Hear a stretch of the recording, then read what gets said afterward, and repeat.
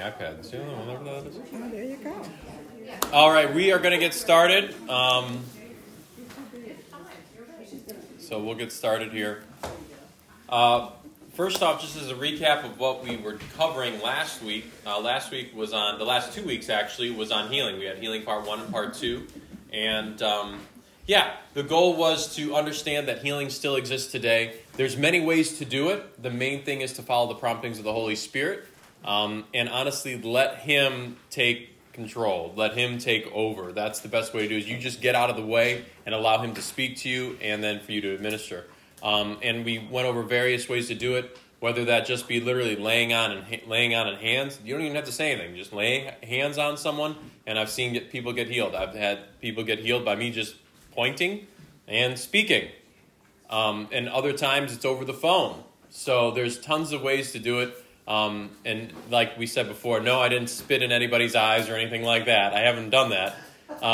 Although that the person that shared that, the testimony of doing something along those lines, that's why you cannot restrict the Holy Spirit's movement. That's why I don't like to put God in a box. My logical box or my box of sometimes fear is the biggest thing, where we're afraid to do something, and because we just, this is awkward. What are people going to think? Or, what if this doesn't work? All of those things is in fear and not in faith. And once you start actually stepping into the faith aspect, you start seeing crazy stuff happen, and then you just keep doing it. The one thing that happens typically is we see success, and then we start having a method.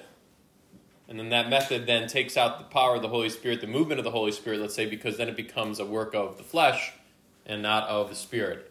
And that's some things, and I'm just sharing personal things with you. That's what has happened with me in the past, and now it's more so, okay, Lord, the best prayer for me is help. Literally, I just, okay, Lord, I need help here, because I can't do anything without you. So I need you here, present, and I need your presence to take care of the issue. I always look at it as I literally just take Jesus to the issue, and then Jesus takes care of everything else. My only responsibility is to go, because that was what the Lord commanded. We're moving on to another one, which is spiritual warfare. It's getting a little bit deeper and deeper as we go. Spiritual warfare is something that sometimes gets talked about in the church. Other times it's completely missed. Okay, the main thing here is that the enemy comes to steal, kill, and destroy, and we need to focus on those aspects when we are looking at the entire picture. It's like, okay, is someone getting stuff stolen? Is someone getting things killed? And is things getting destroyed? Well, that's the work of the enemy. Okay, what we have a tendency to do is through theology, we look at God and we start blaming God for those things when really it was Satan's doing. Okay? With that being said, we're going to start with prayer. Father, I just thank you and I praise you for this wonderful group of people. Father, that you just keep growing us into your image. Father, help us renew our mind through your word, through the Holy Spirit, through fellowship with you, with believers, Father, believing believers. That's the main thing, Father, that not only do we believe, but we're able to live out that belief system in this world that we have right now. So we're bringing the kingdom here on earth. And Father, I just thank you for the opportunities you blessed us with. Just remove the veil from our eyes so that we're able to see in the Spirit what's going on. Holy Spirit, just keep illuminating us and our walk. Have us focused on the next step. Just the next step. That's all we need is that next step, Father. Thank you for peace and thank you for rest. Rest in you. Thank you, Lord, that you have breathed life back into us, that you've given us that peace. And Father, that we take the joy that we have, the light that we have, and we shine it for the whole world to see. Thank you, Lord. Thank you, Most High King. Thank you for the abundance of your love. In Jesus' name, amen. So just when we think about war, and then I'm going to let Debbie take over like she usually does. When we think about war, if you were a soldier going off to war and you didn't have any armor on, was that a good decision? Of course, the answer is no. The first thing that the enemy's going to see is that you don't have your helmet on, this, that, all of that, okay? And the enemy will key on those things, and they're going to go for that weakness that they see. So before we even can dive into, let's say, warfare, we actually have to have our spiritual armor on. And then we also have to be aware of what the enemy is doing by asking the Lord. It's, okay, Lord, what's going on in the situation? That's kind of the best start for me. I'm not going to go in blazing, I don't really go about doing that. I always ask the Lord for his intuition, his insight into the battle. And you even know from the Old Testament standpoint, when you have it where the Lord gives insight into what the enemy's doing and then how to defeat them. Interestingly enough, we've signed, and that's in the same instance, it's the same situation arises, but there's a different tactic being done the next time. So we cannot settle for what we've heard in the past. We have to always be constantly under the flow of him to allow for victory to happen. Does that make sense?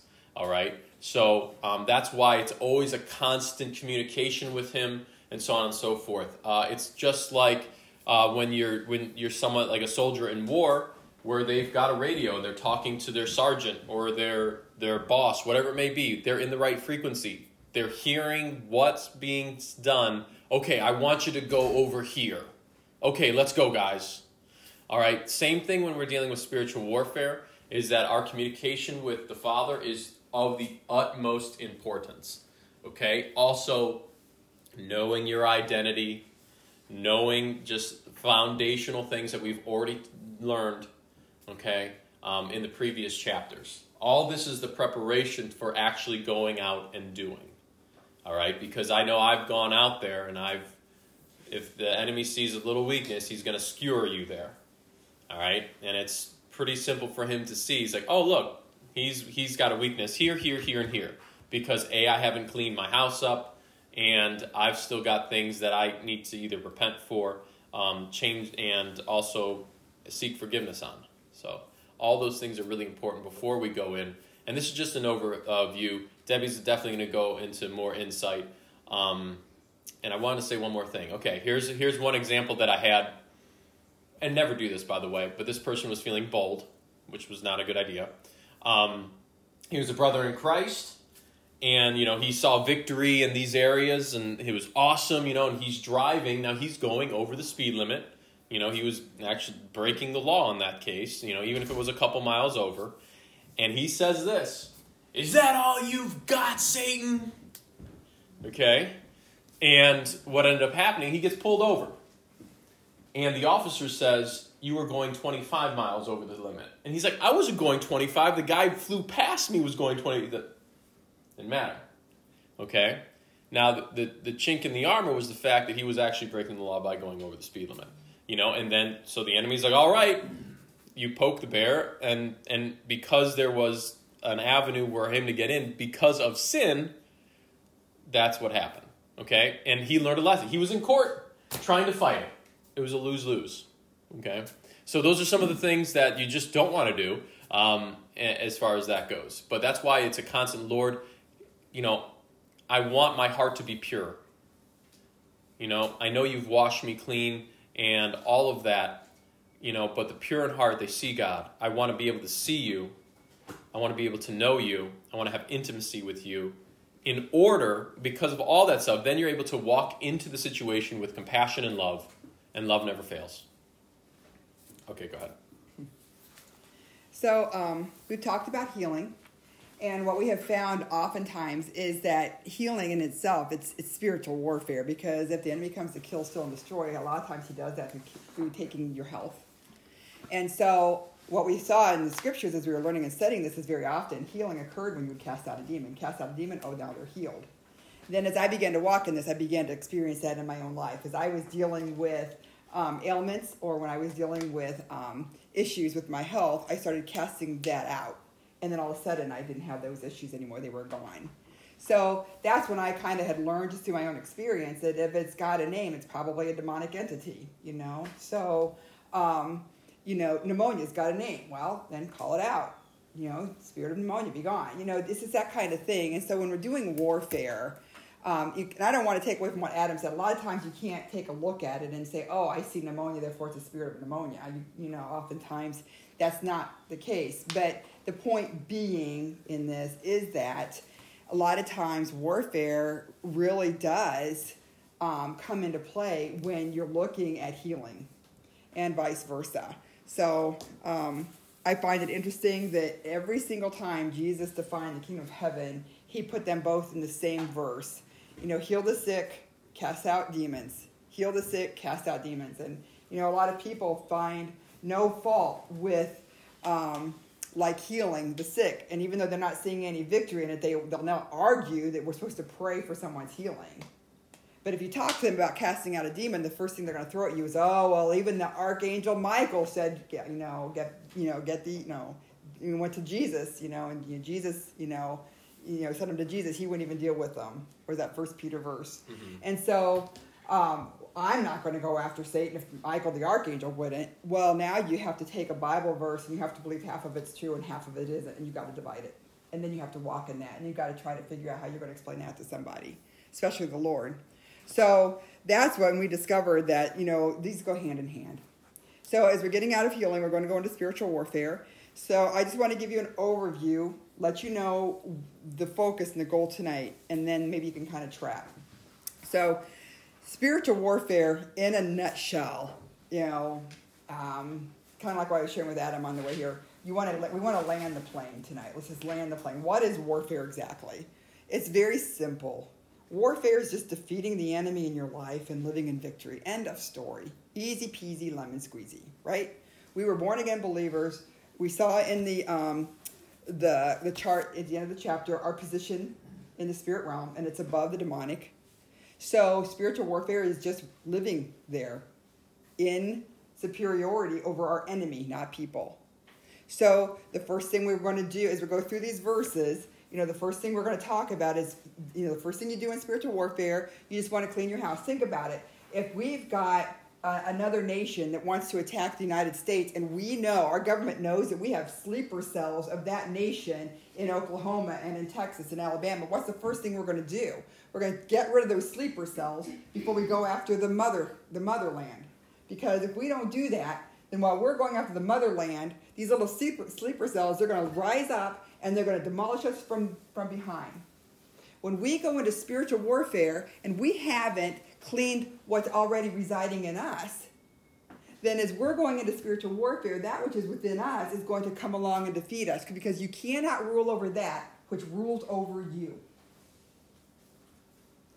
So you need to go into your own vessel, find out what's ruling over you, and you need to take dominion in your vessel. Get rid of these little sleeper cells. The next thing we're going to talk about that's the recognizing the sin.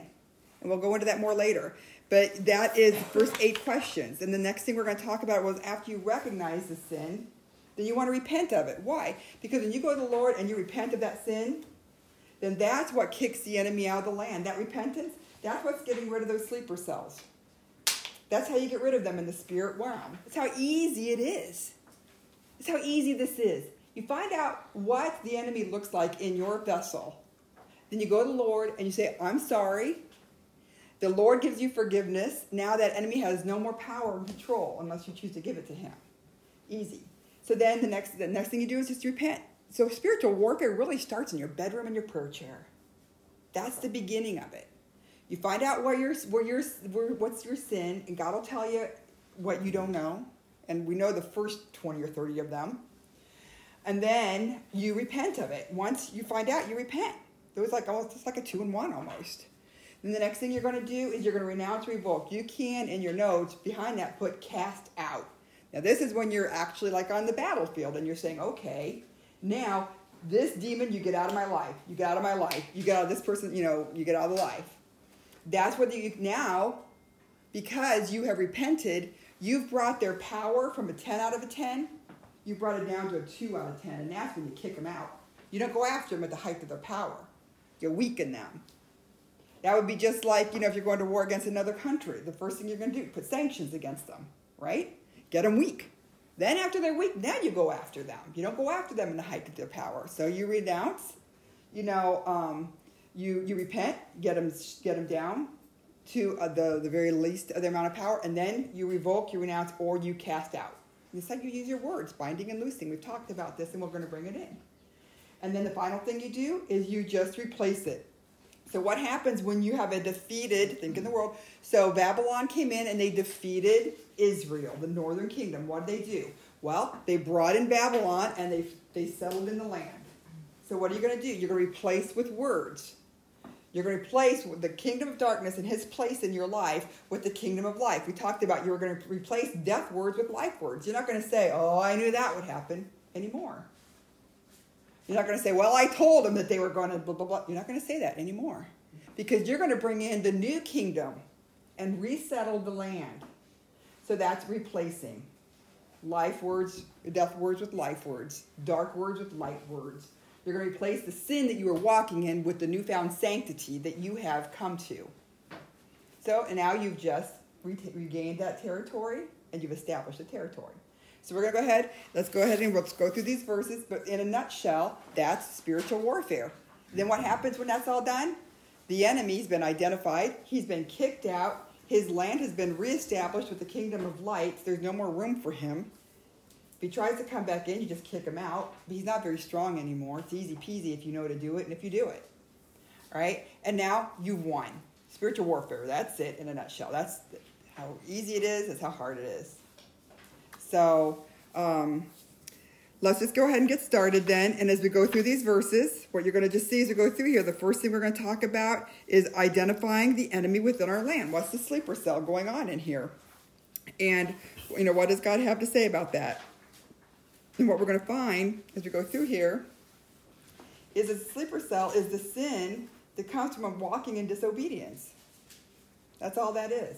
That's what these scriptures are telling us. So, according to Deuteronomy 8, 1 through 2, what have we been told? What's this scripture telling us? Remember, a lot of people think that the Old Testament is no longer applicable today, but we learn that as believers, the New Testament, the Old Testament is fulfilled in Christ, and we are in Christ. So the fulfillment of the Old Testament should be lived out and worked out in the life of a believer.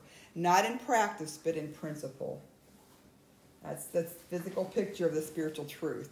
So just like you see the Israelites, they grabbed, their swords and their spears and their shields, and they went to a very physical battle against Babylon. Well, Babylon is a spiritual picture of Satan.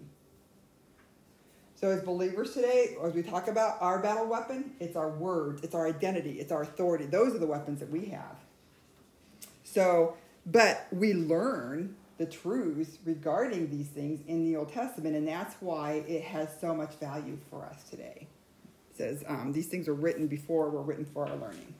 So, Deuteronomy 8, 1 through 2, what's that tell us? All the commandments that I am commanding you today, you shall be careful to do, so that you may live and increase and go in and take possession of the land which the Lord swore to give to your forefathers. And you shall remember all the way which the Lord your God has led you in the wilderness these 40 years, in order to humble you, putting you to the test, to know what was in your heart, whether you would keep his commandments or not. Okay. So verse 2 says, and you shall remember. Okay. So we know that upon entering the land, the people were to be careful to do or to remember everything that God had told them to do. So this is a spiritual principle. We talked about this in the first chapter, rebuilding your walls. The wall of God, Shamar, it's the word of God. Shamar is to keep, Chamar is wall. So when you're not keeping the word of God, then your walls are broken down. We've brought this into this lesson in the New Testament with Matthew 28:19, when Jesus says, when he commands you to go and do shamar, keep shamar, everything that he commanded. So that's why we know that when we're to remember to do in Deuteronomy 8 everything that God commanded, it comes right into the New Testament. We cannot forget to do, to keep everything that was commanded. So he goes on to say in verse 8 that if we do this, what's going to happen? Can you reread verse 1? Was that Lynn? Were you the one who read that? Yeah. All the commandments that I am commanding you today, you shall be careful to do, so that you may live and increase and go in and take possession of the land which the Lord swore to give to your forefathers. Mm-hmm. So when we walk in obedience and our lives experience true life, we live and we increase, we multiply. So we see here that all the commands that will be kept is all. And we talk about that in the New Testament, that they defined what all is. They came to Jesus and said, what's the most important commandment? What did Jesus say? He came to you and said, what's the most important commandment? What did he say? Does anyone know that? Love your neighbor, or love the Lord your God, and love your neighbor. In these is All the commandments. Mm-hmm. There you go. Those two, because in these two commandments is all of the law, and all the commands are in these two commandments. Love the Lord your God with all your heart, mind, soul, and strength. Well, what do we know? That if you love him, you'll obey him. And love your neighbor as yourself. Well, if your neighbor is suffering under the oppression of illness, sickness, and disease, and you're loving him as you would love yourself, you're going to walk in what Jesus said, and you are going to cast out and bring deliverance. It's so cool too, because like he says, love God above all things. So he's like, love me, right? But then creation is made in whose image? His. Isn't that so cool? You know what I mean? So it's like by loving people, we're loving him. So wait, it's about loving him. Okay, we're loving him, and then we love his creation. So we have to realize what image that people are made into, and we see their worth. But more importantly, too, what happens is we need to know what we're worth. What are we worth? Heaven going bankrupt. So that means everybody on earth is worth heaven going bankrupt. So then we see people, and not as a burden. We see them how Christ sees them. And it's so cool. Because once you're doing that, you're actually unlocking the kingdom right before your eyes, right before my eyes, right before... And then the Lord's the one that's doing it through you. And the foundation is love. It will always be love. The foundation's love, the end is love. So, okay. So, good. Okay. So, that's question 2. How do we keep all the commandments? And so, if we choose to disobey, it's more than just disappointing God, but it brings our lives to ruin. Because to disobey means not to walk in victory and not to keep the mandate to rule over your domain. According to Deuteronomy 8:19, what are the consequences of not keeping these commands? Someone have Deuteronomy 8:19. Then it shall be, if you by any means forget the Lord your God and follow other gods and serve them and worship them, I testify against you this day that you shall surely perish. Mm-hmm. So perish, if you look that word up, it doesn't mean to die. People are like, see, this doesn't apply to us today because we're not all dying, right? But that word perish actually means a fading away of strength, hope, wisdom, knowledge, and wealth, which is applicable today. So, I touched on this earlier. It's often said that the New Testament covenant of grace replaces the Old Testament law. But what did we learn with regards to this? So what did we learn in Luke 16:17? It is easier for heaven and earth to disappear than for the least stroke of a pen to drop out of the law. Mm-hmm. So if heaven and earth is still here, then it's still applicable. And then Romans 3:31.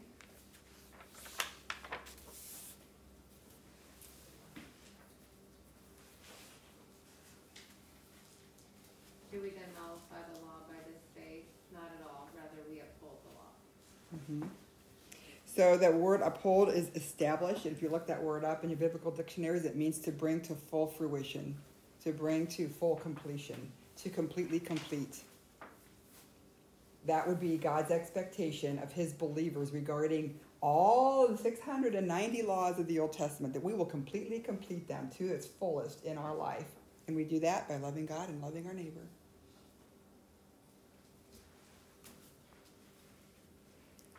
So, as with Israel, our first battlefield is within the land. So that's what this is all about. You don't want to go to war against the enemy if he's encamped throughout your entire land. And by your land, it's your vessel, it's your life, it's everything over which you have dominion. If you've got children, then that includes, are you taking dominion over your children? If you own a home, are you taking dominion over the land, over the house, over the structure? Okay? So if you have a responsibility over anything, then that's, it talks about enlarging your tent pegs and how you've got, you've got authority and you are the covering. So that's what this lesson is all about. Our battlefield is within our land, okay? We come to faith in Christ, but our minds and our hearts are previously occupied territory. They're occupied by sin and Satan's lies before we got saved, and they're still there. You got to kick them out. So often we do not clean out the land, and then we allow these old habits and these old belief systems to remain. We saw that in the book of Judges. All right? And then that is what's going to take us out when we go and do spiritual warfare. So what's going on in the book of Judges? Well, if you go to Judges chapter 1, they were called to go in and to defeat the enemy.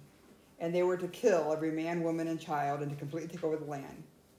So some people, just a little side note, they think that was awful, that God would want you to kill every man, woman, and child. But you need to remember that a lot of these nations, all of them in the land of Canaan, they were hybrids. They were half Gibborim, half giant, half people, which means they were half fallen angel, half human. So these people groups that he was saying needed to be killed, man, woman, and child, these were people groups that were demonized. They needed to be cleaned out. So it was, there was a reason behind that. But what you see when the Israelites went into the land is they didn't clean out the land. You know what Josephus says? He says they became effeminate to fighting. And God's people are effeminate to fighting today. No one wants to pick up their shield and spear and go out and retake the land for God. They're just too busy having fun. So that's what was going on with the Israelites. So Judges chapter 1, they did not clear out the land. Because you know what they found? They could be very useful. They became hewers of stone, carriers of water, choppers of wood, and they served the Israelites. And you know what? At the end of chapter 1 of Judges, you know what it says? It says the enemies, these nations, they lived among the Israelites. Now, that doesn't sound too bad.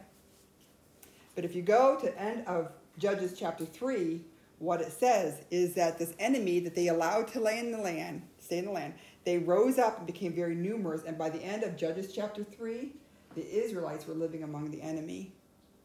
So the tables were turned. And that's what happens to us. We allow sin to remain in our camp because somehow or other it serves us. You know what happens in time? We become the servant and it takes over. And once it takes over, then it's a seek and destroy and kill and destroy mission for the enemy in our land. So we've got to completely annihilate and obliterate. There can be no enemy left behind. So that's what the Judges is alluding to there. According to, so now these next couple of verses, this is just, we all are aware of a lot of the sin that's in our life that's going to take us out. These are just a couple that I found were issues of sin in the lives of many believers that they were unaware of. So I just brought them in here. What do we see in Deuteronomy 18, 10 through 13?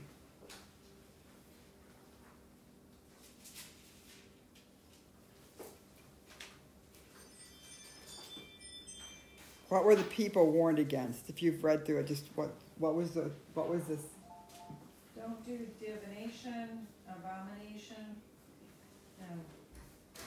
witchcraft, sorcery. And that's all I wrote down. Okay, so basically, it's against the admonition is not to operate in witchcraft. So we think, okay, well, we're not standing over a cauldron, stirring potions, so we don't operate in witchcraft. But if you do a word study on witchcraft, it really means, by definition, it means rebellion. witchcraft. And we saw that as a second witness in 1 Samuel 15:23, where it talks about witchcraft is as the sin of rebellion. Why? Because rebellion is you want to get your own way. You don't submit because you want to do your own way. Well, what's witchcraft? I'm going to give them a love potion to make them fall in love with someone else because I want to be in charge of what they do. I want to be in control. So that's why witchcraft is warned against. If as a believer you're controlling, you're operating in witchcraft. So that was why this was brought in, because that's something that gets missed and overlooked. And if that's an enemy in your camp and you're not recognizing him, then he's going to take you out, and he's going to keep taking you out because you're not going to kick him out because you're staring right at him and he doesn't look like an enemy to you. Yeah, that was the biggest one, for me was control. Like control is, and I was really good at manipulation, saying things. Now this is prior to me being converted, where I was wanting to be in control of the situation, and I would be able to get people on my side by speaking to them individually and then getting my way, to say the least. And what that was just all manipulation. That was all control. That was all me trying to get a certain outcome. And in essence, that's witchcraft, that's sorcery. And interestingly enough, that led to then anxiety, because if I wasn't in control, then I was getting anxious. And then I was getting, and if things were way off base, then I was getting depressed. And then, so you had a ton of this stuff that was happening, and it was happening because of this control that was in me, that I just wanted everything to work out in my favor, in my way, And so, and it's amazing how I was able to read the room and say the right thing to each person to get them to fall in line with what I wanted. If that makes any sense. And it's just, looking back at it, it's just it was literally the opposite of having God move. It was me, the flesh, trying to accomplish something for my own kingdom that I was trying to build. So. Does anyone else find witchcraft and sorcery to sound so evil? Mm-hmm. Yeah. That's why it got brought in. Yes, because it's a hidden thing. You think, oh, this isn't me. And if it is you, you're going to fall prey to that enemy time and again, because you're not going to war against something you don't know exists. Yeah. Plus, when we think of witchcraft, we think like Disney, they throw stuff in the cauldron and then they whip up this potion and then they give it to that person and then they have control over them. It's the same scenario. But it's it's not all of that stuff, where you're, getting human hair and burning it, and that would smell horrible. But you know what I mean? But it's not that at all. The root is control, and it goes in from a manipulation standpoint and so on and so forth. So some people call it Christian witchcraft. It's born-again believers that are trying to control a situation. If you've ever been involved in a church, I'm sure you've run into that, So a lot of people in the church trying to be in charge of something. Then you get angry. Then you get angry when people don't listen. You see what I'm saying? When you've got this grandiose idea that may sound great on paper, but it wasn't from the Lord. And then when it doesn't happen, after you've tried talking to these numerous people, then you get upset at the whole thing. Mm-hmm. Yeah. We've all done it. I've done it. I've been in charge of a lot of things, women's ministries and stuff. And so this was why this made such an impression on me when I learned, because I realized that this was really something in my life that needed to be addressed. I didn't know it. This can be on a smaller scale too, though, it sounds like. Absolutely. You're not, not because you're in charge of something at church or whatever. It can be try to control your kids, or you want them to be a certain way. That's control. That's Yes. the same thing, right? Yes, and it's a doorway. Then Satan can come in, and he goes after the kids because you brought in witchcraft. So, yeah, very That good. witchcraft word just gets Yeah, Mm-hmm. yeah, I hear you. Yeah, and then the other one is sorcery. And this is another, we all know, we can all pinpoint a lot of, okay, I've got sin of anger and rage and unforgiveness. So that's a given. These are just some things were just kind of hidden. I wanted just to bring them out as well. So just in the study, what do we see? What are we warned against in Galatians 5:19? And Adam just mentioned it. If you sin, you will not inherit the And then verse 20. Or was that 20? What's the sin? Adultery, fornication, unclean, lascivious, idols, witchcraft, hatred, and heresies. Okay. So that witchcraft again, now this is a New Testament verse, and some translations will say sorcery. Regardless, witchcraft, sorcery, the original word in Greek is pharmakia. And you can all tell what came from that word, pharmakia.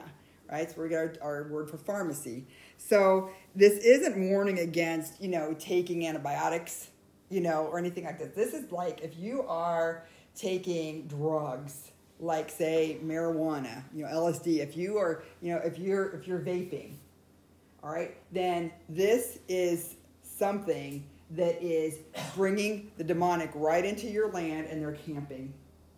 And so the warning here is, don't think that as a believer you can be indulging in these things and walk away scot-free. You've just allowed the enemy in your camp, and he's going to take you out. So I have a weird question. If you're in a state that is legal as marijuana, is that still going to happen? My question to you is Are this. you breaking the law? Well, what kingdom are you a citizen of? And so which kingdom laws are you going to be submissive to?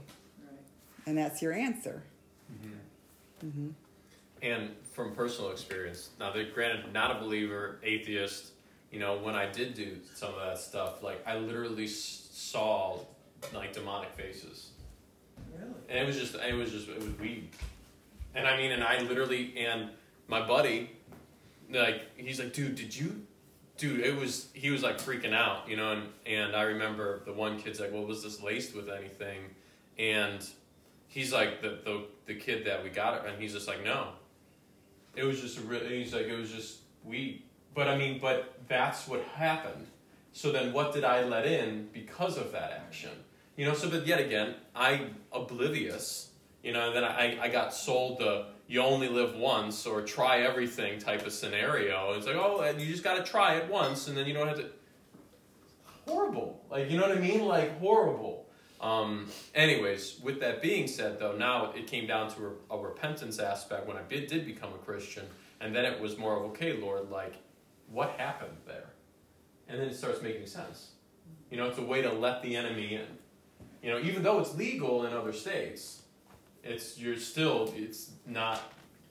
Now, I had one person say, what was it? I think it was Genesis. I give you seed. What was it? Every seed and plant I give to you. You know what I'm saying? Like that. Yeah. Someone quoted me that scripture when I was a beginning Christian, and I'm like, I don't know. You know what I mean? Like, maybe it's okay, but, yeah, definitely not, so. Well, do you want to roll around in poison ivy? Yeah. There you go. It applies. There you go. That's good. I like that. That's good.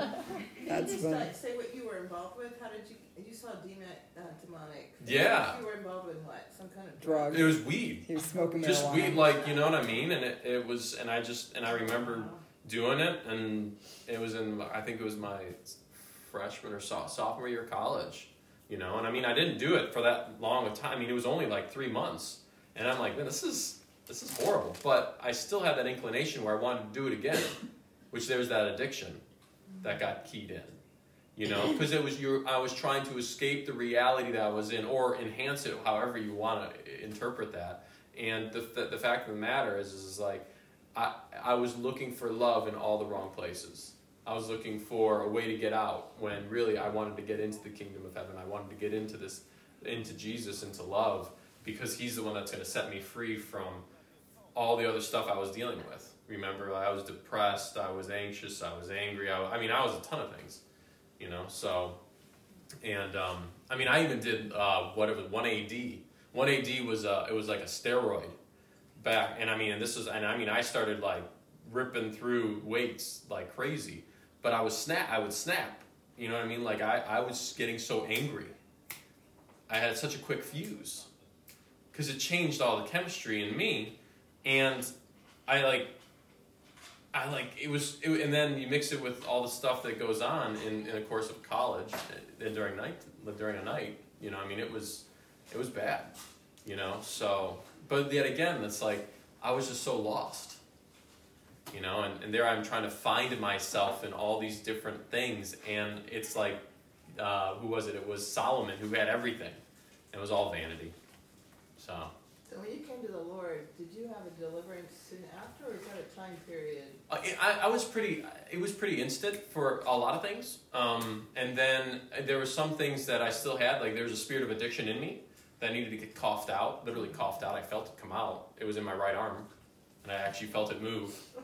It's crazy. You know what I mean? But I didn't know anything about this until I saw a sermon on it by like a Derek Prince. And he said something like along those lines, you know. It was actually, there was a spirit of sleep too. And I know I don't want to go too far off track, but spirit of sleep, would never thought about this one, right? And I may have shared this with everybody, but it was, I opened up my Bible and I'd fall asleep. I just got done I didn't have anything in the summer. I didn't have school. I just had the summer off. And I would sleep for like 10 hours. Wake up in the morning at like 9 o'clock. And then open my Bible up and fall asleep. But when the TV's on, I'm wide awake listening to TV. And I remember Derek Prince saying something like, well, he's like, don't you find that strange? That you can stay in front of the TV and get fed the world for 5 hours, 6 hours, but when you open your Bible, you fall asleep instantly. What if it was a demon asleep? So I said, okay. In Jesus' name, spirit of sleep, leave. And the next thing you know, I wake up, open my Bible, and I'm up for 6 hours reading the Bible. But it's stuff you don't know. I mean, how weird is that? Like, to me, like, that's just like how I was oblivious to the war that was going on. And it was something that was so simple, you know? So, yeah. I just have something from the pharmakia with my dad. I don't know if that's something that you can explain as an example that the poor guy was innocent. Well, like I said at first, I don't think, when it comes to like the medications that you're getting like in the hospitals and through the doctors, I don't think this is really talking about that so much. So obviously, yes, it's been used by the enemy to bring about, a bad outcome, with the overdosing of all of the depressants and different things. So this would just be like, you've been doing it. You just kind of go to prayer against it then. You war against that specifically. So, but in this case, in this particular verse, I do want to make sure that I'm not getting misunderstood, because a lot of people are using the medications from their doctors, and that's a good thing. God gave us medical minds, gave us men with medical minds, and, the point is not to go to them in you putting your faith in the medicine, put your faith in God. But if he's offering this as part, just like Paul told Timothy to drink wine, it wasn't the wine that was going to cure Timothy. It was his faith, but he would still take that. So, with your dad, it was an abuse. They took something that was good and they abused it. And now in your, in your prayer, then that's kind of inside intel, and that's how you pray, with regards to that. So, but, back to, the beginning of this point in the book. So if you aren't going to walk in obedience, you will surely perish quickly from the land. And so what are some of the things? We go to Deuteronomy chapter 28. And so as we go through this, just basically, sickness. If you see Deuteronomy chapter 28, verse 21 to 27, you see pestilence is coming upon them. You'll see scab, itch, boils, tumors. So all of this we can identify. This is what God is saying. This, when you are perishing, and Deuteronomy chapter 28 is a listing of all the curses for disobedience, and Deuteronomy 29 is all the blessings for obedience. So I'm trying to show in these scripture verses, and what Adam and I were trying to bring into the study together, was that these consequences are applicable today. That's why you just can't turn your back on the Old Testament and say, well, that was another day for another people. It's definitely still seen today. We see the sickness, oppression, verses 25, 29 through 29, 31 through 48. And talks about, in verse 25, it says, you'll be a terror to all living things. How many people have night terrors? All right, they have terrors. And then we see in 31 through 48, it talks about you shall plant things and not eat them. I'm trying to think here. Usually, okay, oppression we see here in 34. You'll be driven mad. All right. We see in verse 20 confusion. So these are all like a mental disorder that you have going on. Confusion. Like I said, I've said this before. I'm an RN, and every day before you take your team, you get report. I'm kidding you not. Every patient I have ever had everywhere, they've got anxiety and depression. I just abbreviated A&D in my notes. They've got A&D, anxiety and depression. Everybody's got it. This, this anxiety, confusion, depression, terror, all these things. And as you go through these scripture verses, 25 through 29, 31 through 48, and you're looking with eyes to see, you're going to see that these are mental and emotional oppressions that hit God's people. Why? Because they're housing these demons in their vessel. Right? So then we see financial insufficiency, verses 30 to 31, 38 to 40, and 44. You'll be the head and not the tail. You will plant and someone else will gather. You will harvest, but someone else will eat it. Okay? Curse will be your kneading bowl. So you're seeing in these scriptures that I've highlighted here, there's going to be a financial insufficiency.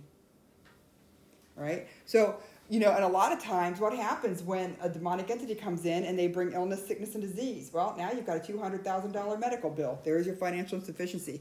And that's what I have found a lot of times. That's why you just can't assume what you're looking at is what you're seeing. Sometimes you're looking at someone who's walking through an illness, but really the spirit that's behind it is a spirit of poverty. And they're using medical bills to bring poverty to the family. That's why he's got to go to the Lord and ask him. So then you're going to cast out a demon of sickness. And he's like, you got it wrong. That's not me, so I can stay. So and we'll talk more about that. But the point to that is, again, that's how they operate, subterfuge. They never present themselves as who they are. It's a spirit of masquerade. They present themselves as someone they're not, or they say themselves hidden. You can't see them at all. So you go to the Holy Spirit and you say, what's going on here? And he'll tell you. So breakdown of family relationships, verse 30, 32, and 41. It says here, 30, 32, your sons and your daughters shall be given to another people. All right, that's 32. You shall be betrothed to a wife, but another man will violate her. All right, you'll plant a vineyard, but you shall not use its fruit. That can be a colloquialism for a wife. So what we're seeing here, and then in verse 41, it talks about you shall have sons and daughters, but they shall not be yours, but they shall go into captivity. So we're seeing here that we've got a breakdown of family relationships, divorce, captivity, sons and daughters being given perhaps to another religious system. I knew someone whose daughter was abducted and taken into the Hindu. And now that was like Dalai Lama out in Oregon. And she just became completely estranged from the family and her life was completely destroyed. So she was sold into slavery. She was sold into captivity to another religious system. So, and then breakdown of family relationships. And we see that in Matthew 2, the mother against the father, the mother against the daughter, mother-in-law against daughter-in-law. So these are things that can be addressed and restored. Just need to know that this is all part of this war that we're in. So, and then mental and emotional strife, again, we've talked about that. That goes along with the oppression, the terror, the anxiety, the fear, the confusion. Those are all in those scripture verses, 20, 28, and 65. So these are just identifying. And so that brings me to another point. Many times, what you're going to find is that as believers, we're in this war. We don't even are aware of it. But many times as believers, we're living a very, very nice life. We're living a very good life. Or we're under destruction, but we've mislabeled it. Oh, this is God's plan for me. This is God's destiny for me. Well, maybe it's a counterfeit destiny. Satan gives a counterfeit everything. He gives counterfeit destinies. Did you get a counterfeit destiny from Satan and grab it and say, oh, this is from the Lord, and you walk down the wrong destiny? So if you have people in your lives, or if you're someone and you're living a life that is really pretty good, and you're not recognizing that the war that you're in, then, for the most part, what I find with, this kind of a situation is that, and these believers, they're not really desirous of warring, and they're not motivated to war, because in their minds, they're not really in one. So, in what it is, yes, they're in a war, and yes, they're under destruction, but they're not seeing it, and they're not recognizing it. They're mislabeling it, and they're misdefining it, and they're putting holy under the Lord, or God's plan or God's will over something that's from Satan, and it's a counterfeit, but they've labeled it wrong. In their mind, they're not at war. Their life is pretty good. Well, you can't convince someone like this to pick up their sword and their spear and go after the enemy. They've got no motivation to war. The people that you'll find mostly are those involved with warfare, or those who are being taken out and they're tired of it. They're done. So now they're starting to recognize it. And once they recognize and they see it, get out of their way. They're loaded for bear, and they're going after it, and they're not going to quit until it's done. Those are the kinds of people that when you talk to, you're going to see them responding to the whole idea of spiritual warfare. But if you're talking to a believer whose life's pretty good and they're not recognizing the war they're in, they're not going to pick up shield and spear. So that's why we go through these verses in number 6, because it helps us to identify that, yeah, you know what, maybe, just maybe, I'm in a battle and my backside's burning, and it isn't from the Lord, and it isn't his plan for me, so that I can glorify him in my pain. So that's what these scriptures are identifying. So that we need to understand that there are commands from the Lord. If we walk in disobedience, there's a consequence that has not been left into the Old Testament time epoch. And in 7, according to the following verses, what does these verses tell us about? Are we exempt from this? Because you're going to have people say, listen, Satan can't touch me because I'm in Jesus. I'm a believer, so Satan can't touch me. Or because I'm a believer, God loves me.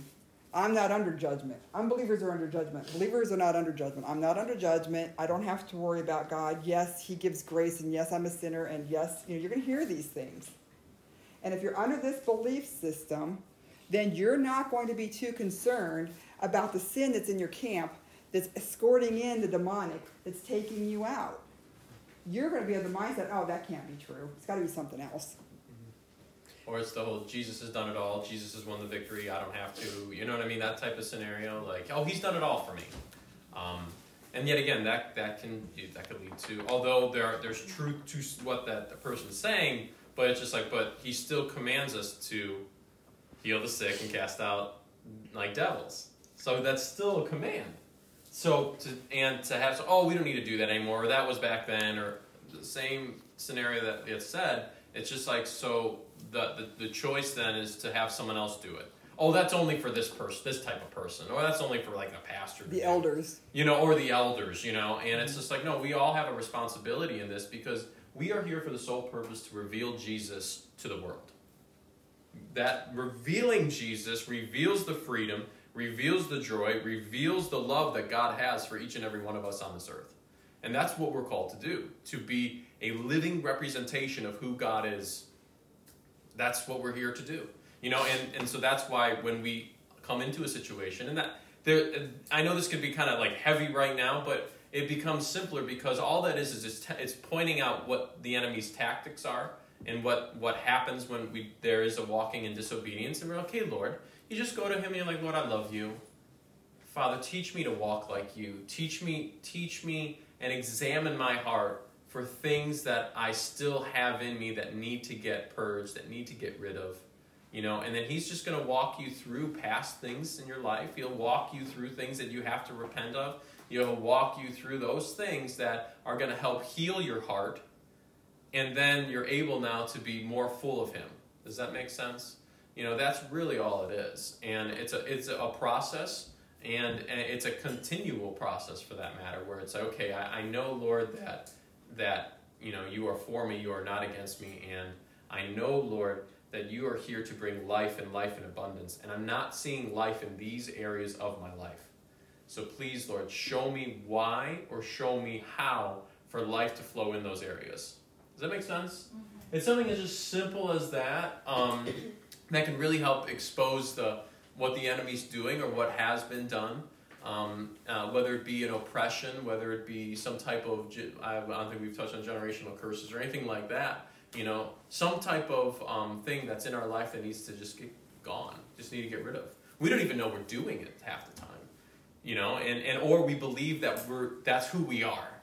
Oh, that's like, I have one guy who's like, well, God made me impatient, so he's going to take my impatience and we're going to charge through, and it's like, what? That's the opposite of what you should be doing. Like, he's like, no, you weren't born with you may have been born being impatient, but the Lord, you were born again and you were born with patience. It's the same thing with I was born this way, as far as being attracted to the same sex. Oh, I'm just born this way. It's like, yeah, but you could be born again. Would you like to? And because those desires were when the person was fallen.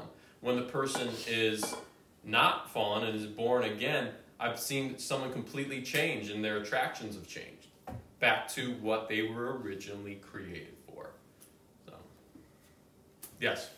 So, what if you see addictions in your extended family, and do we have authority to pull down strongholds in siblings or things like that? The answer is yes. And I look at it too, though, they may not want to be free from it. That's the first step. Do they want to be free from those addictions? I've had someone the kid smoked tons of weed, and he's like, well, I don't, even the doctor said if you smoke anymore, your health is declining. This is 10 years ago. And he's like, well, I'm still going to keep doing it because I like it. Versus someone who, now I'd still pray for him, and I'd pray for addiction to leave and desires to change, but I look at it's those people that really want to be free from it. Those are the big ones where you really go after it. It's like, okay, spirit of addiction, I command you to leave now in Jesus' name. And you keep at it. It's a tug of war. The enemy doesn't stop tugging. So you got to keep going. You got to keep tugging. You got to keep going on. What's your answer to that one? Yeah. Yes. Okay. So are there times when you just feel like this is a constant? Or should it be you do it and stuff? I find that I get the most victory over which I have been given dominion. So if God is, and I go to the Lord all the time, and I just ask, can you please just enlarge my tent pegs? Just give me a greater dominion, so that my voice trumps. But at the end of the day, each person has the most authority over themselves. Each father has the most authority over the family. The mother has authority, and if the father is falling down in that, the mom can stand up and she can take authority. God's not looking for a man or a woman. He's looking for a child of God who's going to step up and do his will. And whoever's going to step up and do his will, that's who he's going to give his authority to accomplish his will. That's kind of like a hierarchy, right? So now if you start talking about extended family, another thing is too, over your parents. I had very limited, I felt, authority to come in and change anything over my parent. So again, because of the hierarchy being, children don't oftentimes have authority over the parent. Now in the spirit realm, you do have authority over the demonic always, at all times, wherever they're found. But when you're dealing with other people, you can't operate in witchcraft. If this other person is housing the demonic and they don't want to kick them out, well, then you can go and pray against that demonic and you can bind them up, but you may not be able to kick them out. Because maybe the kicking out is going to be something that person themselves need to decide that they want done in their vessel. So it gets we can go more into that later. So, but your point is well taken, and yes, there's a hierarchy, and that's why you've got to be careful not to just presume that warfare is not for today, or it's not for the believer, because if you're walking in it, you're not seeing victory. We are called to walk in it. We're called to see victory, but there's more than one issue at play. Yeah. And that's, and those are good questions. And keep in mind, it's a case-by-case situation. Sometimes it'll be really simple, easy peasy. Other times it's a little bit more complicated because how the enemies establish the root system, and that's why, okay, Lord, help. you know what I mean? Like help, and sometimes it's a slow process of, you know, you kick out X amount, but then there's still other ones, and then you kick out you know what I mean? And we've seen stages of freedom, we've seen instantaneous freedom, and it's that combination too, you know, where I've seen people just get victory just by understanding who they are in Jesus.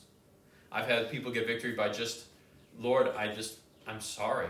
Just the repentance and the forgiveness has freed people up and has also healed people, you know? And it's the same. I've seen people get healed by just taking communion and understanding what communion actually really means. You know, so it's like there's so many different avenues, and that's why our dependence has to be on Jesus. We can't be eating from the tree of independence. You know, we have to be eating from the tree of life and dependence on Him. Yeah, I mean, I know for me, it was a parental. Actually, it was my mom, and I usually don't like to use names or anything like that, but it was just as simple as, you know, she had a really bad root canal going on, a lot of pain, and I said, well, hey, Dad, just pray for her, and because he's over, like, he's like, you know what I mean? It's like different. It's a different authority. It's a different, like, say power, you'd say, because they're one. You know, there's a different, deeper connection. And he's just like, in Jesus' name, all pain leave and root canal be healed, you know. And, well, she's like, and my mom's like, oh, I'm like, oh, how do you feel? She's like, I feel good, you know. All the pain went away. But she, like, did it so nonchalant, like, oh, yeah, the pain left, and it's good. Like, but the pain, like, you know what I mean? Now, she still ended up getting the root canal, but it was the fact that there was victory in the fact that she didn't have to have pain the next day or two leading up to it. And that was done by my father, who really was a baby in Jesus and didn't have a clue what, you know, we're talking about right now, you know, from an in-depth standpoint. But he was just obedient.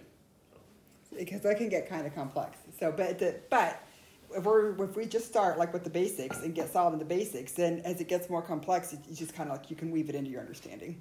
Yeah. So those are good questions. But so 7, according back to the lesson, according to the following verses, are God's people exempt from the consequences of disobedience? This is the importance for this is because it shows us that if you think that you're exempt from this, then you're not going to worry about it. But if you're understanding the truth of these verses, well, now you qualify to be the recipient of some of these things, and now it's a game changer. So we see in Hosea 4:6, God says, my people are destroyed for a lack of knowledge. Who's destroyed? The heathen? The Gibberim? No. God's people. And God is saying this. My people. For lack of knowledge. Hosea 4:14. So the people without understanding are ruined. You should do word studies on ruined. And this is God's talking about his people. Well, what's the problem? No knowledge. No understanding. My people always err in their hearts because they do not know my ways. That's Hebrews. So this bridges the whole scripture. Amos 9:10, all sinners of my people will die. You know? So it says, die by the sword, pestilence, plague. 1 Peter 4:17, it is time for judgment to begin. And where does it begin? It begins in the household of God. Right? If you go to the book of Revelation, where does the smoke come out of? The smoke comes out of the doors of the temple. Okay? The judgment, the temple gets cleaned first. And we're the temple of God. And this is where the cleaning is going to begin. Hebrews 10:30, the Lord will judge his people. So these are scripture verses that aren't often brought up. If we understand that the truth of these exists in our lives, now all of a sudden we qualify. That's a game changer. So not only are God's people not exempt, but the judgment against sin will start with them. It's even worse than you think.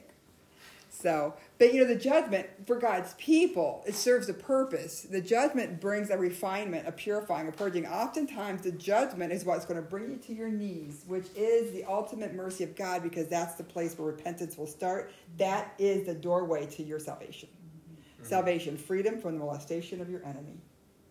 Can also mean going to heaven if it's, for those who obey him, he becomes a source of eternal salvation. It also can be, your eternal reward.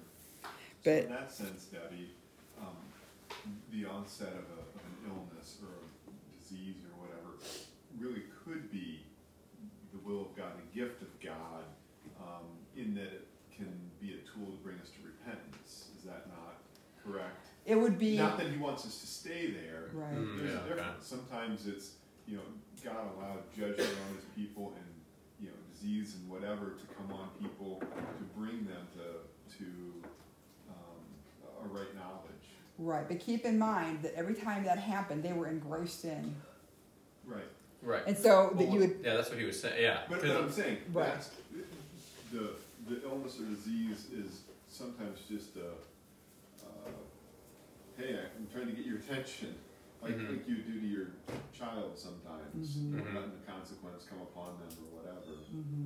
right, So I guess, I don't know, you talked about that, you know, some people, and maybe you're talking about people who want to stay in their state of illness because it's God's will.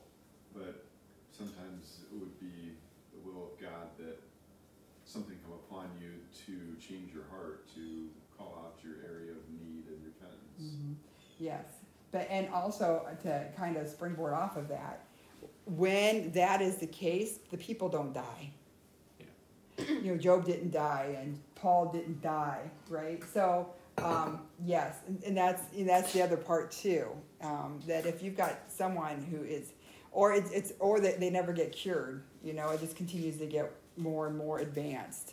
And in the scripture where God is bringing this to the people, and it brought about that repentance, and with that came the restoration. So, yeah, I wouldn't say like the will of God, but it's part of, if you keep walking in disobedience, this is what's going to happen. Although God's like, I don't want it to happen, but you're outside my gates of protection. So that's what's going to happen. That's the result of disobedience. And then once they get hit, then all of a sudden they wake up, and then they realize how far they are from the gates. Like, oh man. And then now they realize because of what happens to them that they turn and they start walking back. You know, I know that when I tore my ACL in college the second time in the other knee, I really felt it was the Lord. I really was like, because I was walking in such a disobedient way, he took my leg away. Or the enemy took me out because of my lack of disobedience. And then that's when I started really kind of changing kind of my mindset and my walk, because I knew something was off. So, but yeah. no, that's good. Yeah, it was good. It's very encouraging too to recognize that the hand of God can be involved, and that there is an outcome that, you know, is to be desired. So you're not saying that God is sending it. He's just letting it happen because of our disobedience, right? Because that's what I always believe. God doesn't send sickness and disease. He doesn't put that on us. It's we've opened the door to us because of our sin, and he's let it come in, and he can use it, but he's never sent it or put it on us. Yeah, it's never his plan. Right. It's like, you know, Plan B. unfortunately, it's never his plan. He never wants that to happen. He wants you to walk in obedience. But when you stop walking in obedience, it's like there's a hot stove there. Don't touch the hot stove. And then the child doesn't listen and touches the hot stove. And it's like, and they get burned. And then they realize, you know, why it is. So. that's good. Right. So, you know, again, that's what the point to all of this is to recognize that these things are in your life, that there are, you know, 9 times out of 10, the reason is because there are things that you're allowing that you can put a stop to, and then you can change it and make it better. So that's always the encouraging thing, is that I always loved it. I always said, Lord, if it's my fault that this happened, thank you. Because if I'm the one who caused it, now then I can fix it.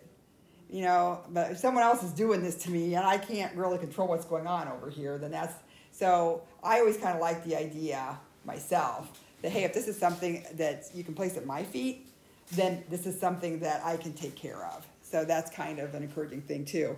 So, and what we're seeing here with all of this is that these are some precipitating factors that might be in play if we're experiencing defeat or we're experiencing warfare. So, what do the following verses reveal concerning repentance? So, what do we see in Hosea 5:15 and Hosea 6:1? Did anyone get those answers? Until they acknowledge their guilt and seek my face, and in their distress earnestly seek me. That's what I wrote down. That's not the whole verse, I guess. Okay, earnestly seek him. Good. And then Hosea 6:1. Let us return to the Lord, for he has torn us, that he may heal us. He has struck us down, and he will bind us up. So in a nutshell, repentance fixes everything. Easy peasy. It doesn't matter how bad, or how negligent, for how long. You just one time, just go to the feet of Jesus and say, I am so sorry. It's done. It's washed away. It's super easy. So with repentance comes restoration. And so that's step number, that's step number 2 in spiritual warfare. You just repent.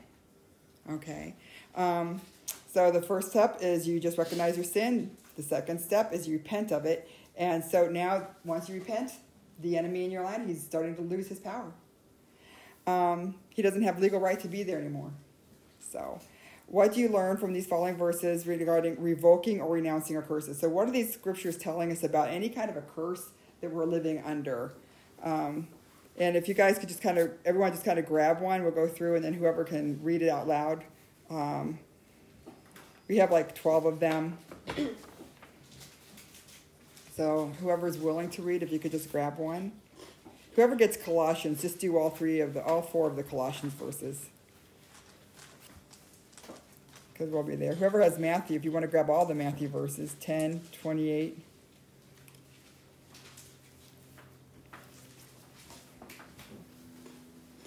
I'll do 1 John 3:8. Okay.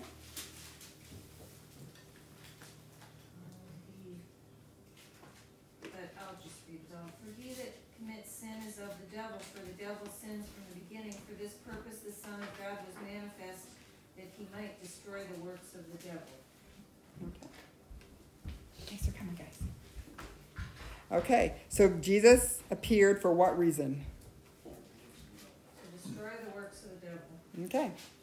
So we know that that's why he came. As he is, so are we in this world. What do we see in Hebrews 2:14? He himself became flesh and blood, that through death he might destroy the one who has the power of death, that is the devil. Good. Good. So he destroyed the one who's got the power of death. And we know that death doesn't mean you cease to exist. It means you move to a worse state. So, Romans 16:20. The God of peace will soon crush Satan under your feet. The grace of our Lord Jesus be with you. Okay. So Satan is to be crushed under our feet. Who's got Colossians 1:12, 13, 2, 14, and 15?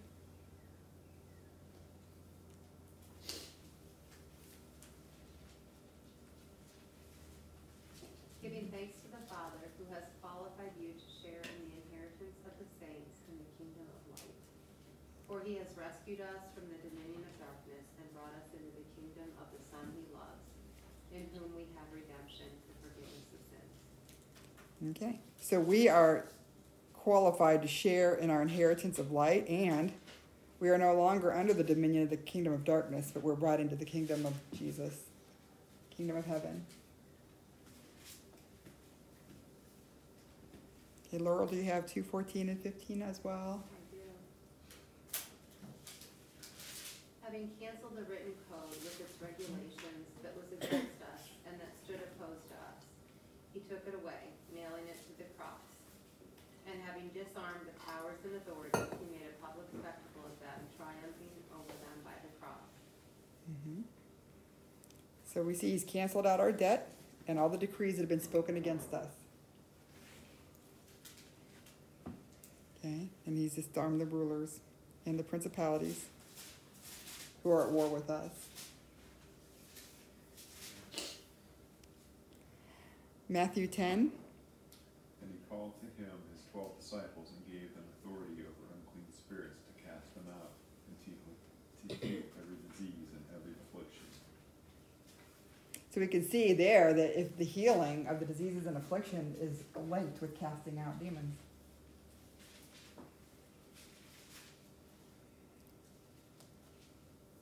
And who's got... Luke 9:1 is the same. Then he called his 12 disciples together and gave them power and authority over all devils and to cure diseases. And then 10:19, which I get really intrigued by 10:19. Where is it?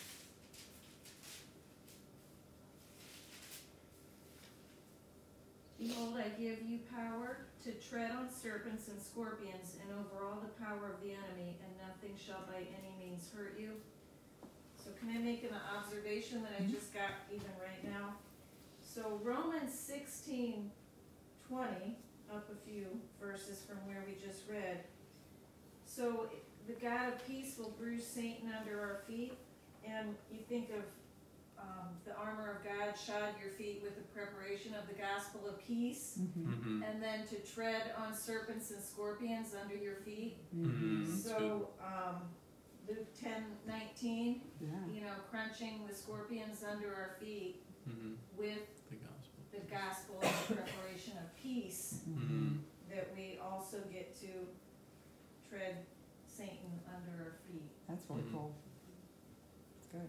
And so I looked up scorpions, because I'm like, God, how does scorpions, and it means like to dig or poisonous sting. So it also has connection to the word skeptical, which I'm still wrestling with that a little bit. Scorpion, scorpos, skeptical. But I just like to think of, crunching what digs and what's a poison arrow at us, that we get to step on it with our boots, Mm-hmm. boots of the gospel of peace. Yeah. And part of that sting would be manifested in being skeptical that this is something that you should be doing. That keeps the scorpion from being trampled on. If he can make you skeptical, you're not really supposed to be trampling on me. Oh, good, they walked away. Thank you. Mm-hmm. Good, thank Do you. you see that as literal, or do you see that as figurative language about spiritual warfare? It's a spiritual truth. Mm-hmm. More so than it's a great idea to go step on. Scorpions. Scorpions, yeah. However, you can drink deadly poison, and of course, they won't harm you. But you may not want to step on a scorpion. Well, I mean, as believers, yes, we can, tap into this power supernaturally, but, we got to be careful too about putting the Lord to the test, Right. and doing things that are just unwise. We talked about going and what is 90 earlier, Yeah. Mm-hmm. Yeah. crunching up. But I think from a spiritual standpoint, that's absolutely true, and it's just as dangerous or more so if we're not prepared, like she said, with the proper footwear. Mm-hmm. Yeah. We don't have our spiritual armor on. So. Mm-hmm. I mean, and think of it from a physical. We're not looking for a fight. It's not like you're playing with a scorpion or a snake, for that matter. And but when you look at how Paul reacted to himself getting bit by a poisonous serpent, what was he? Peaceful. You know what I mean? Like, he was at peace. He was at rest. He was like, okay, all right, shook it off, put it in the fire. And it's just like, and that's how he reacted, because he was reacting not from how a world would react, but he was reacting how a child of God would react in the situation. And you also have to know Paul's orders. Paul was ordered to go to Rome. He knew his mission. So he's like, regardless what's happened, I'm going to go to Rome. Why? Because God said so. It's good. Okay, and then Matthew 28:19. This has kind of just been the pivotal verse that it's been brought up every lesson. Go ye therefore among all the nations, teaching them to observe all that I have commanded you. The word observe, shamar, to keep, to watch, to guard, to attend to watch carefully over. All. And what did he command? He commanded to bring in the kingdom, the gospel, the kingdom of God. So, and then did someone grab Revelation 12:11? What's this tell us? And they overcame him by the blood of the Lamb, by the word of their testimony, and they did not love their lives to death. Mm-hmm. So they overcome by two things. It's not just the blood of the Lamb. Surely the blood of the Lamb could have been enough, but that's not how God ordained it. The blood of the Lamb, they overcome. We overcome not just by the blood of the Lamb, but by two things. The blood of the Lamb and the word of our testimony. So, we just really want to walk in a manner that's victorious, so that becomes a part of the equation for overcoming. So, very important. Can you comment at all on the second half of that verse? That really struck me. They did not love their lives so much as to shrink from death. Yeah, and you know what? And it kind of goes along with the other scripture verse, precious in the eyes of the Lord is the death of his saints. What God is looking for is his people who are willing to completely die to self. It's kind of like what Adam was talking about earlier with that whole witchcraft thing. It's you're so working towards serving yourself that all these things come behind. And God's looking for someone you just completely died to yourself, and you've undergone spiritual death. Some of our I that live but Christ who lives in me. And so we see, kind of woven throughout the New Testament, that whole idea of dying to self. And so you are a new creation. The old one has passed away. Behold, all things have been made new. So that's what he's looking for. Part of the overcoming. And you've just got to get to this place in your own walk where you go before the Lord and you're like, I am willing to give it all up. I'm willing just to die. And you just die to self, and you die. And that's why John the Baptist was picturing being beheaded. Christ is the head. He was a forerunner for us. Those who want to walk in the John the Baptist ministry of, bringing in the people and bringing them to a place where they can walk into the newness of a relationship with Christ and walk into the completeness of the gospel of the kingdom. We have to have our head cut off because Jesus is the head and we're the body. And the body does whatever the head says. And if there's another head on our shoulders that's not Jesus, we're going to be doing the wrong thing. So we want to follow his example. And we don't want to be numbered among those in the church who's a talking head. Only Jesus is the head. So that whole not loving your life unto death is that you're willing to be poured out. You're willing to be totally crushed, and you're willing for your life to be as nothing in exchange for what Jesus is going to do with it and through it. Does that make sense? Yeah. And if you're not willing to do that, then whatever part of you that you've left alive, that's where Satan's going to get you. Mm-hmm. So the safest thing you can be is dead. Mm-hmm. Seriously. Has anyone ever read the book Pilgrim's Progress? Anybody? Okay, yeah. I didn't read it. I saw the DVD of it. So, anyways, they had it where the biggest adversary was self. Like, he fought it in the desert, was self. And it was, once you overcome self, because it's not about you. Yeah. And you hear people say, it's not about you. It's never been about you. It's all about him. So you don't really have a say in the matter, which Debbie says often, so you don't have a say in the matter. It's just about doing the will of the Lord, and that's all it is. It's not your will, but it's God's will. Just like Jesus in the garden. Not my will, Lord, but let yours be done. Once we reach a point of humility, then he can work with that. But it's just like a dead corpse can't be offended. It's like, how dare they say that about me? Who cares? You should have no reaction because you're dead. So it doesn't matter what people say about you. It doesn't matter how people react to you. It doesn't matter that, because it's like, the sole purpose is to do the will of the Lord. And if the will of the Lord is to go over here or do this or do that, then you just stay obedient to that, and then you just block out all of the other things that are being said. And that's the whole kind of death to self scenario, because it's not about you. So, and honestly, by moving into the middle school, I started making it about me. It took me about 4 years to start making it about me. And I was in a dark place for a while. Just getting out of it, literally, just getting out of it. Where I'm just and because I started making it about me. And that was the worst thing. So, or I felt entitled. I've been doing all this, and I deserve. A dead corpse doesn't deserve anything. And I was like, oh yeah, I really don't.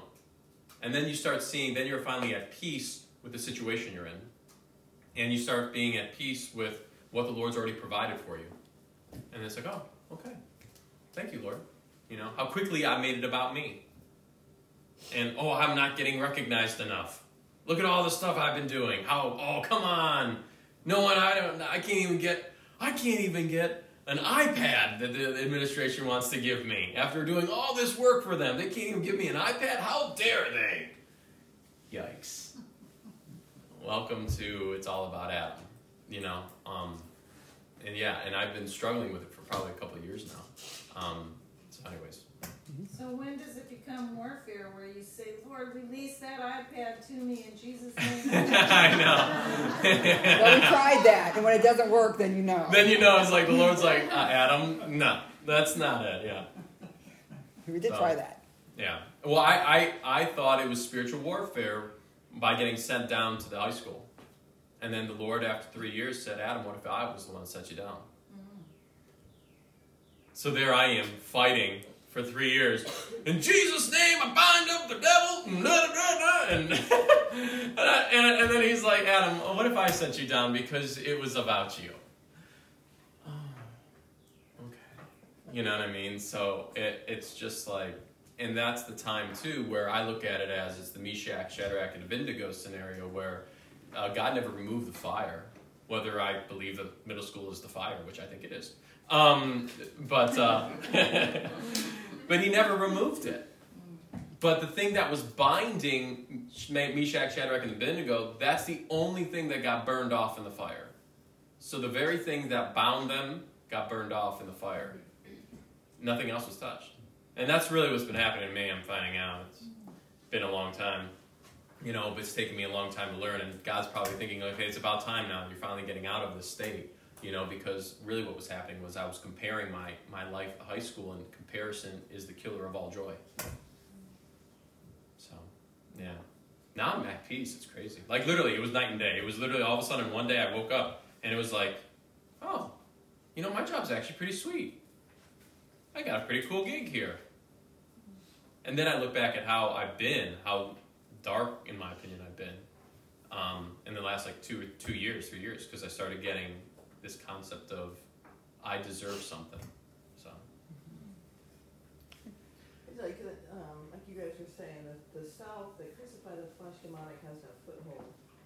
And everything, I think Frank Hammond did a really great, I can't even find it anymore on YouTube, but he went through self, and the demonic is attached to everything on self, self-glory, self-pity, self-gratification. It's all the demons are attracted to that soul, where your soul is, your will and your emotions, that's self. They're attracted to everything. So that can be crucified, which is a daily, Paul said, I die daily. Yeah. It's battle. It's every day you're asking, crucify my flesh, that he can live. Yeah. That demonic don't have a foothold. But it is a war. Your flesh is your biggest enemy. Well, once you get rid of all your flesh, that's easy peasy. Yeah. So it's a constant dying. It's a constant dying. Too, yeah. Mm-hmm. Because it's not like Jesus didn't hear that too. Like, not my will, but yours. Mm-hmm. You know, I mean, that was at the very end of his life. And he still had his will that he had to submit to the Lord's. Yeah. That's really good. Margie, did you have something you wanted to share? Oh, I feel like this like concept of like giving your life to God and going, you know, through the death of self, it's very easy to romanticize when it really, really sucks. Like, it does. I mean, we all heard my swimming story. I'm not going to get into that again. And then amongst other things. But, you know, during that whole process, at the time, you couldn't even ask me how I was doing without me breaking down in tears. Like, I would be dead silent. Like, we'd be in the middle of Bible study. I wouldn't say a word. I wouldn't really acknowledge anything. Someone says, hey, Margie, how are you doing today? And I would just lose it because I wasn't doing okay. Because I didn't, like, my life was, like, literally falling apart, and that's the point. It's supposed to fall apart. And you come to this realization where it's like, you have to worship God in the pain, because if you let it get to you, you push God aside, and then you're in depression, and then all of that was for nothing, because now God's an adversary. So, like, if you're going to choose to go through a crucifixion, that's fine, but you can't lose sight of your faith, because your faith is the only thing that's going to get you through it. And if you're going to, you know, go the opposite direction, then it was all for nothing, and you actually just set yourself up for more failure, because now you're not close to God, you're farther away from Him in anger. So just, like, understanding, like, what was the original purpose in that, and that, like, it's not going to be pretty. It's really, really, really, really ugly, and it's awful, and it's terrible. But it's really beautiful, but the process is so grueling. And, I mean, just personally, I remember I got a vision, and it was a picture of a really beautiful vase, and then it got tumbled over, and all of the water spilled out of it, and it was completely empty, and the vase was shattered. And the Lord said, well, that's you. You were a beautiful vase, and you were filled up to the tippy top with water, and then you got crashed down, completely broken, and now there's nothing left of you. And I've never felt greater validation. It's like, so I'm not crazy. Like, so I don't know. I guess if I were to say anything, it's like, it's not like, oh, I'm just gonna go through a purging. Like, no, it is your life, and you lose it. If you choose to go through a crucifixion, it is all consuming. It's not just like an aspect of your Christian walk. It is your Christian walk. You know, you can't have the identity of Christ while having one of your own. So, I mean, I guess that's my, like, it's almost like a warning. Like, it's not pretty, and it will destroy you. Yeah. It's depressing, but it's true.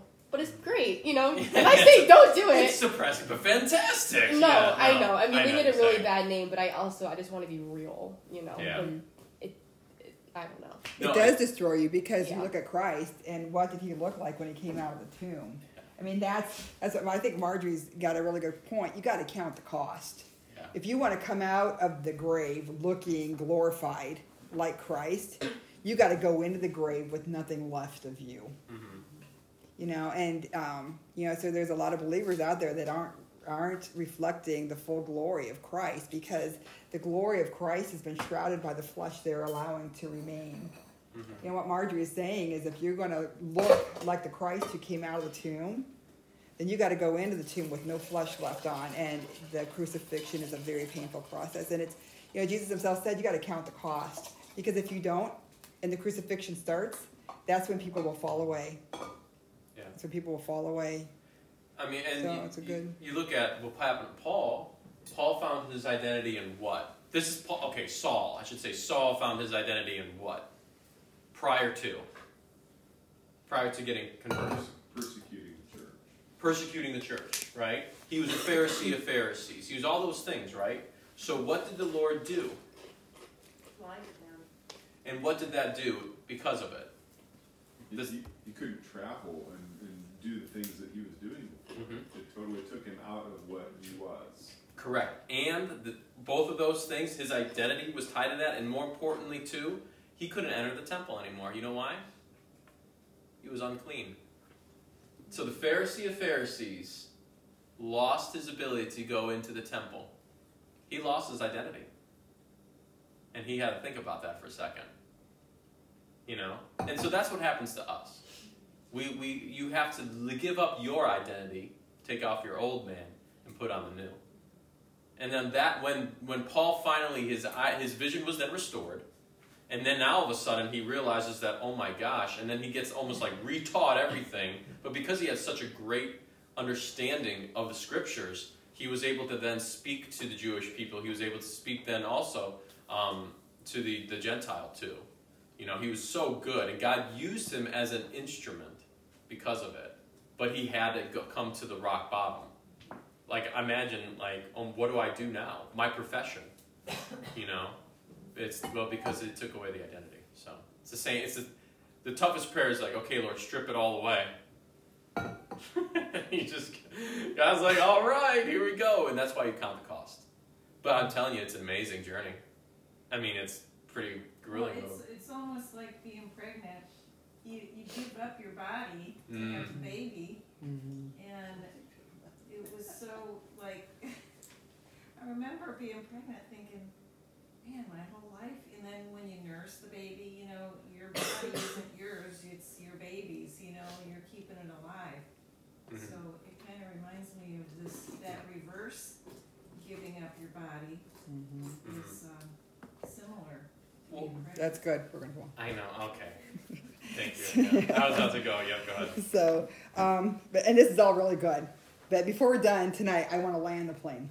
So this is good. So what we're seeing here with all of this is with regards to being able to, after you repent, you can now renounce, revoke these scriptures we all just went through. This is your biblical authority to use your words, like we talked about our words, and you can institute the kingdom of heaven in your life, and you can go in your prayer chamber and you can start quoting these verses to bring in the kingdom of heaven. You can't quote these verses to bring in more money. You can't quote these verses to bring in a bigger house. But you can quote these verses to bring in the kingdom of God. So, so as we move on then, finally, what we want to do to finish this spiritual warfare aspect, we see here that as believers, when we speak and agree with God, those previous verses, by revoking and removing these curses, because these scriptures are giving us biblical authority, godly authority that, yes, we can do this, then we can step into this place in our lives where we have the victory. Okay? Sin's the door through which the enemy enters our land. Okay? It's a broken down gate that allows enemy access into the assembly of God. But, we can go into repentance and renounce and revoke if we need to again and again and again. Right? If you make the same mistake 10 times a day and you repent 10 times a day, you can do this again and again. So that's the hope.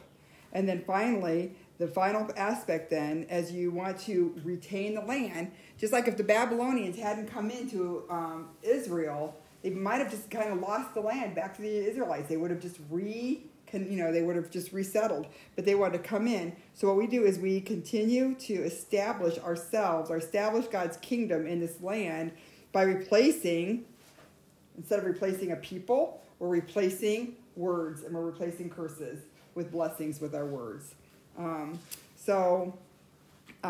Basically, we've gone through all of these scriptures in previous chapters, especially the one on words. We're talked about using your words.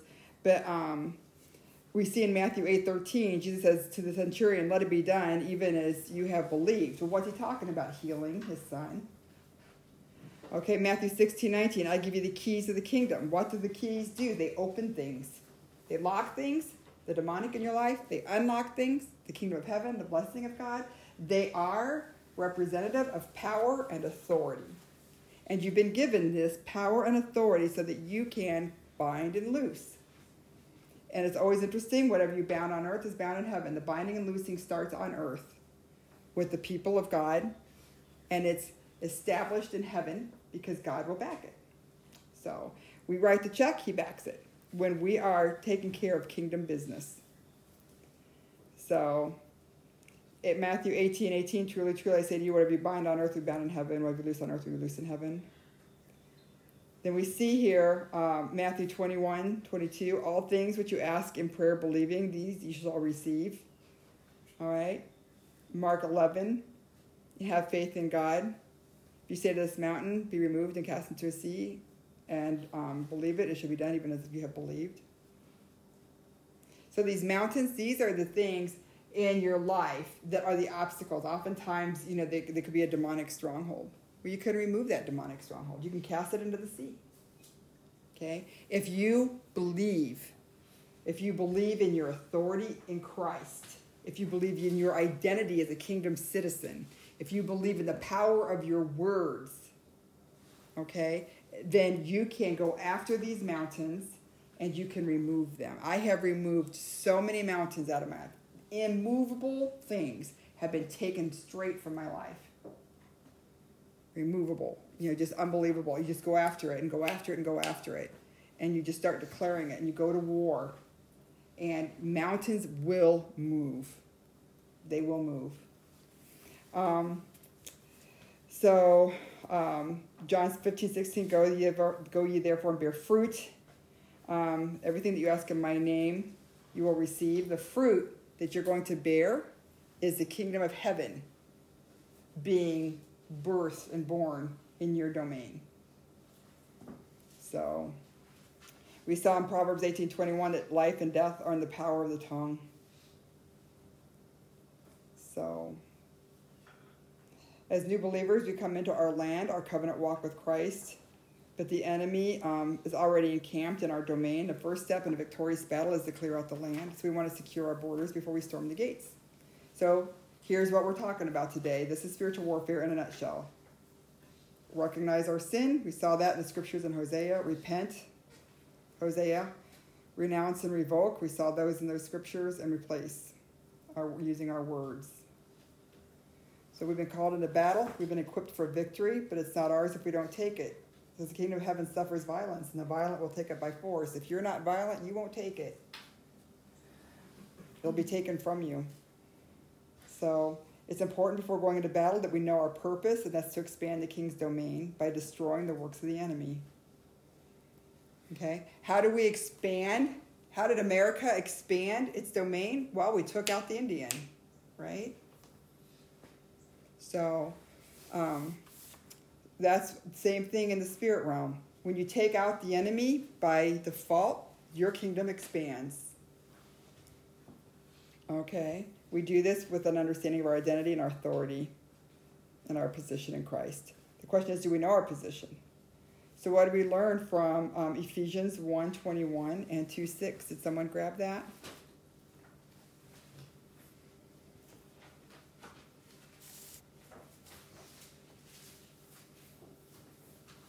Far above all rule and authority, power and dominion, and above every name that is named, not only in this age, but also in the one to come. And he will put all things under his feet, and gave him as head over all things to the church, which is his body, the fullness of him who fills all in all. Do you want me to read 6 as well, 2:6? Sure. But so what we see there in that scripture is if Christ is the head and we're the body, and he is seated in the heavenly places above every name, then where does his body sit? So that's the connection there. We're seated in the heavenly places with Christ. Yeah, okay. Yes, Dan, thanks. Which finishes that thought that you were saying there, and raised him up, and raised us up, with him, and seated us with him in the heavenly places in Christ Jesus. Mm-hmm. So we see there that that's our position. So if that's our position, then what's in subjection to us? Colossians 2:10.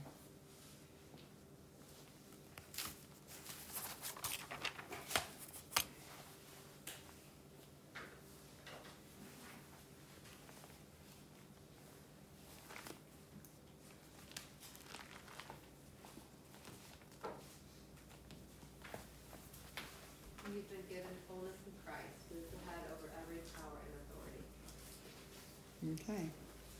So we're completed in Christ, and he is over all rule and authority. So if you look at the table below, once you become a believer, at the very bottom you see unsaved man. Well, once you become a believer, now you're seated with Jesus in the heavenly places. If you understand the hierarchy here, then you can begin to understand what a travesty it is when you take a believer and you subject them underneath the dominion of the Satan in the demonic realm and allow him to toy with you. Unfortunately, as a believer who houses Christ, you take Christ with you. Mm-hmm. That's trampling underfoot the blood of the covenant. It's just something you just want to think about too. And for me, it just gave me, when I recognized that and realized that when I was allowing Satan to have dominion over my life in all of these ways, and I had Christ in me and the Holy Spirit in me, and that's you're grieving the Holy Spirit and stuff, that's kind of what gave me a lot of that internal, just like digging in my heels and saying no. It went from me being like, oh, do I just want this for Debbie, to like, wait a minute, no. I'm bringing Jesus down here with me, and he didn't like it. He went to the cross, so to gain victory over them. He'll stay by me, but this isn't where he belongs, and it's not where I belong. So, so basically, to kind of like land the plane, we're just going to. So you say, so tomorrow, you decide you want to just start getting involved in spiritual warfare. What does this mean? It's easy, and it's got this whole spiritual warfare, and you just got this, and really. I just want to make known the overriding truth that all peoples in all the earth, you're either in one of three camps. You're one of these two camps. The first camp you're in, you're an unbeliever. Well, if you're an unbeliever in this war, everyone who's born on the earth, you're being born into a pre-existing holy war. There was war on this earth before Adam and Eve. There was war on this earth before creation. It says, in the beginning, God created the heavens and the earth was formless and void. Tohu, bohu, chaos, confusion. Your big top demons. What's in the world today? Chaos and confusion. Why? Because man has not gained dominion over chaos and confusion until they rule in the earth.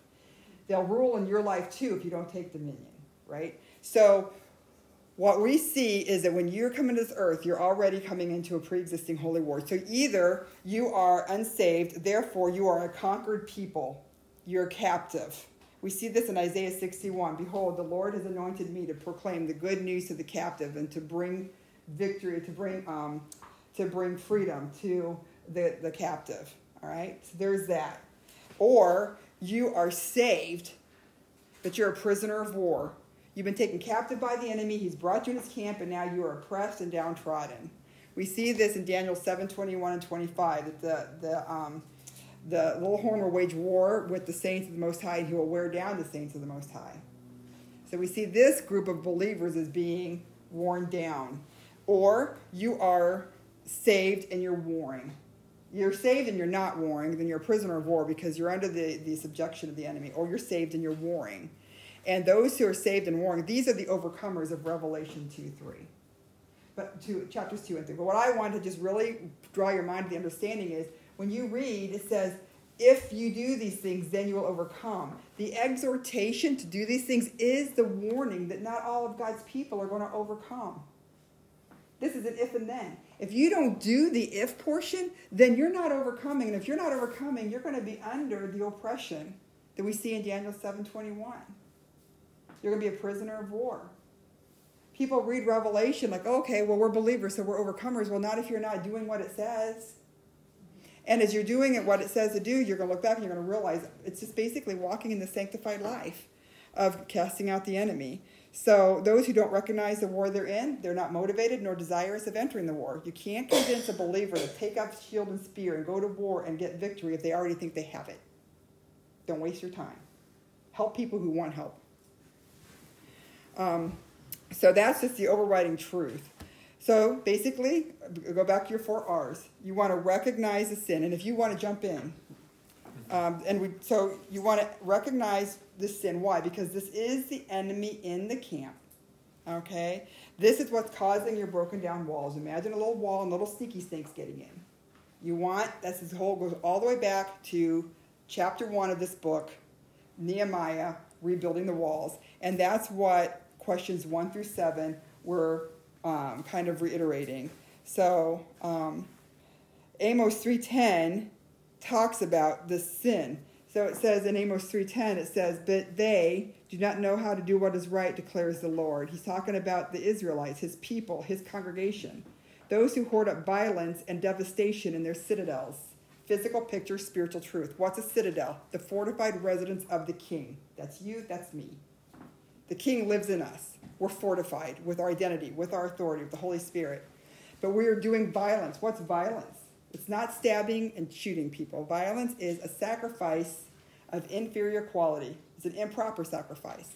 If we are a believer offering God inferior sacrifices, then we are being violent. Someone who doesn't know the Lord, they can't be violent in this sense. Okay, this is for people of God. Well, what's happening? Those people of God who are hoarding up violence in their citadels, who are hoarding up sin in this fortified residence of the king, well, it tells you. It says here that they are just as shepherd snatches from a lion's mouth a couple of legs or a piece of an ear, so will be the sons of Israelites. Okay? That we're the sheep, but we're allowing the enemy in the camp, and he's ripping us apart. And this is a graphic illustration of what happens when we've got sin going on in our camp. Okay? This is sin and sanctity that we are allowing to coexist. We're walking in godliness here and sin over here, and godliness here and sin over here. That is what step 1 is all about, recognizing where we have sin and sanctity. They can't coexist. You've got to kick the one out. I always say where there's garbage, there's rats. Okay? If you got garbage in your life, you're going to have rats. If you want to go into warfare and win, you got to quit feeding the rats. You got healthy rats in your vessel and you want to go to war against the enemy over here, the rats in your vessel, they're going to eat you alive from the inside out. That's why this is the first step in spiritual warfare. You go in your prayer chamber and you clean yourself up. You get rid of the sleeper cells before you go after the motherland. So you get rid of the sleeper cells, all of a sudden the motherland just lost half of her strength. She was counting on those sleeper cells to take care of business for her. Well, now you took care of the sleeper cells. Motherland's easy peasy. So, did you have anything? Well, I mean, and the how too with all that is, the more you spend in intimacy with God, the more you get purified in Him. You start becoming Him. You start looking like Him. It's just like when Moses spent 40 days on the mountain. When he came down, what happened? It was glowing. So then what happens then is you start glowing, and then you come out with the fragrance of the Lord when you're in those intimate places. And then that's how spiritual warfare is won. That's where it starts. You know what I mean? Like all of a sudden, you just start walking and people just start getting delivered by it. Like Paul's handkerchief. Paul's handkerchief delivered people from demons and it healed them. Because of the presence. Because of the glowing. Because of the glorious nature of who God is. And then there was freedom in the handkerchief that he had. But how did that happen? He got alone with the Father. He started spending intimate time with him. He started getting to know him on an intimate level. And then when he came out of those places, he was a completely changed person. So he brings the king. What happened was the handkerchief and the shadow is not what healed people. What healed people was this. When Peter and Paul they were walking, they brought with them the kingdom of heaven.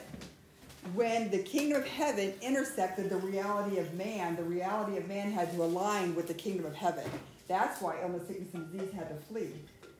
Because reality of man had to align itself with the kingdom of heaven truth.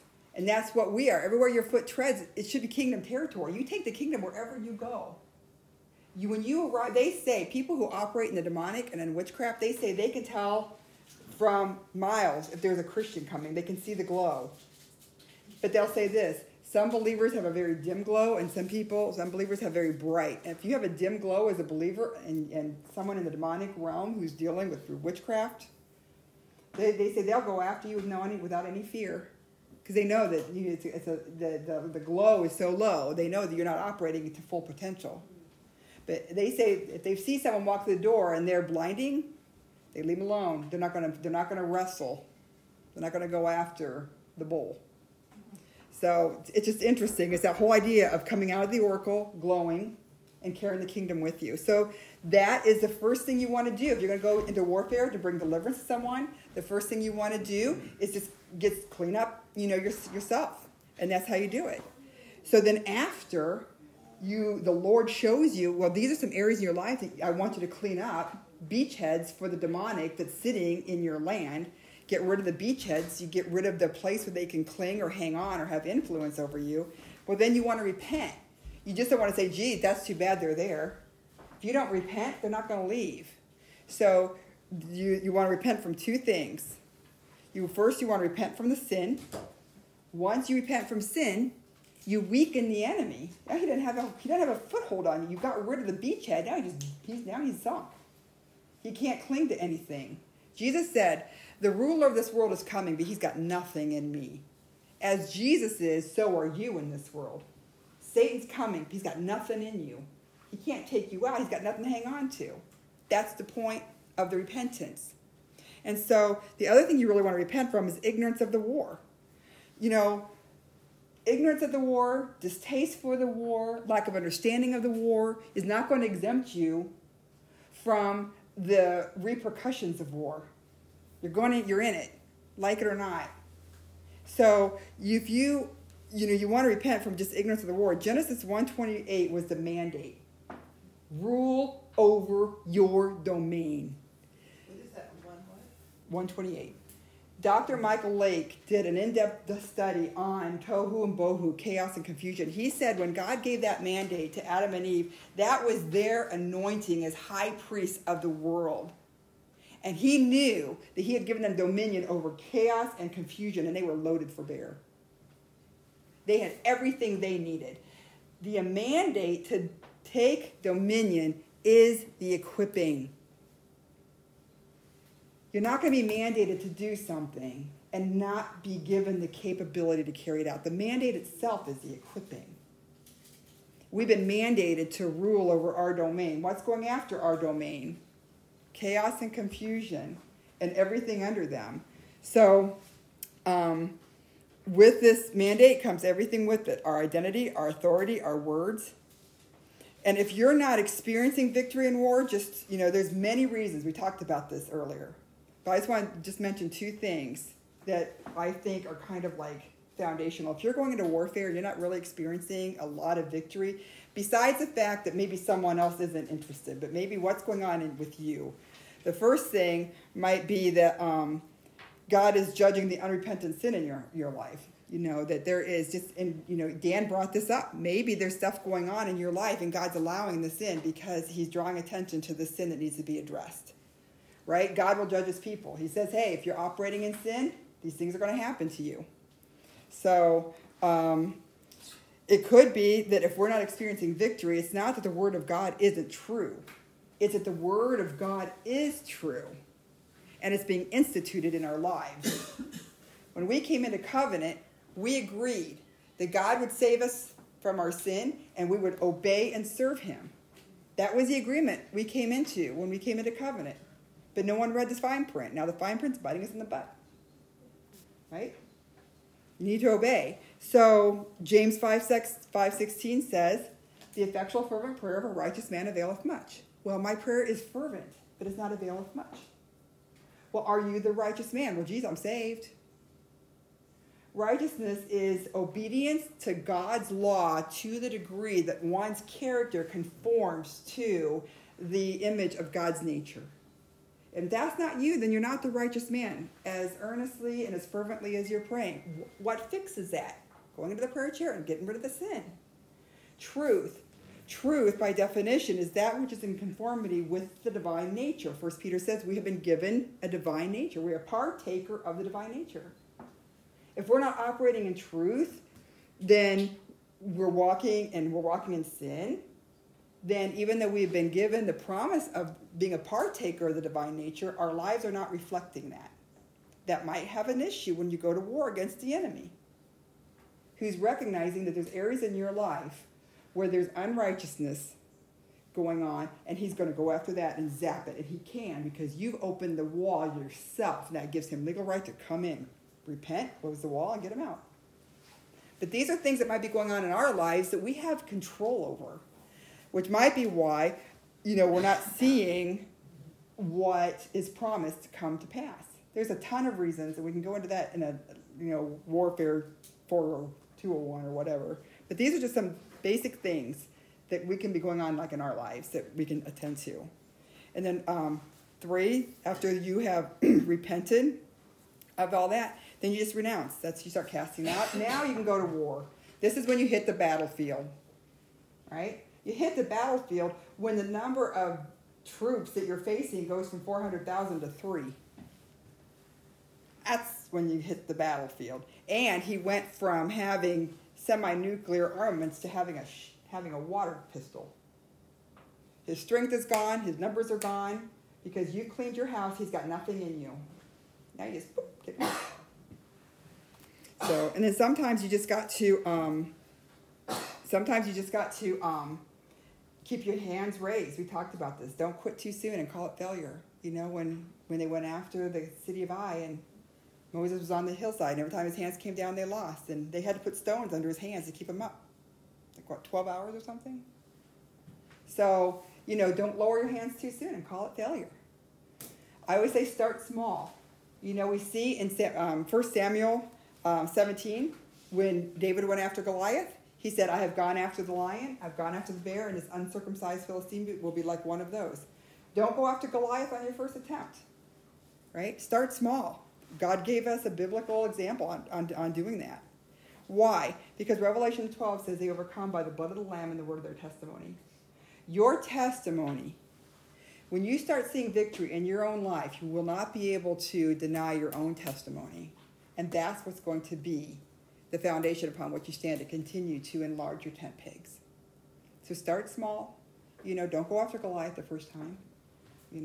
Go after the depression. Go after the anxiety. Don't go after the cancer. Not that there's really sizes, but in our minds there is. And there's that. And then the final thing, just basically, you want to just replace it. You want to reestablish the kingdom of God in the land. And replace it with your words. And this is the last thing I want to say regarding that.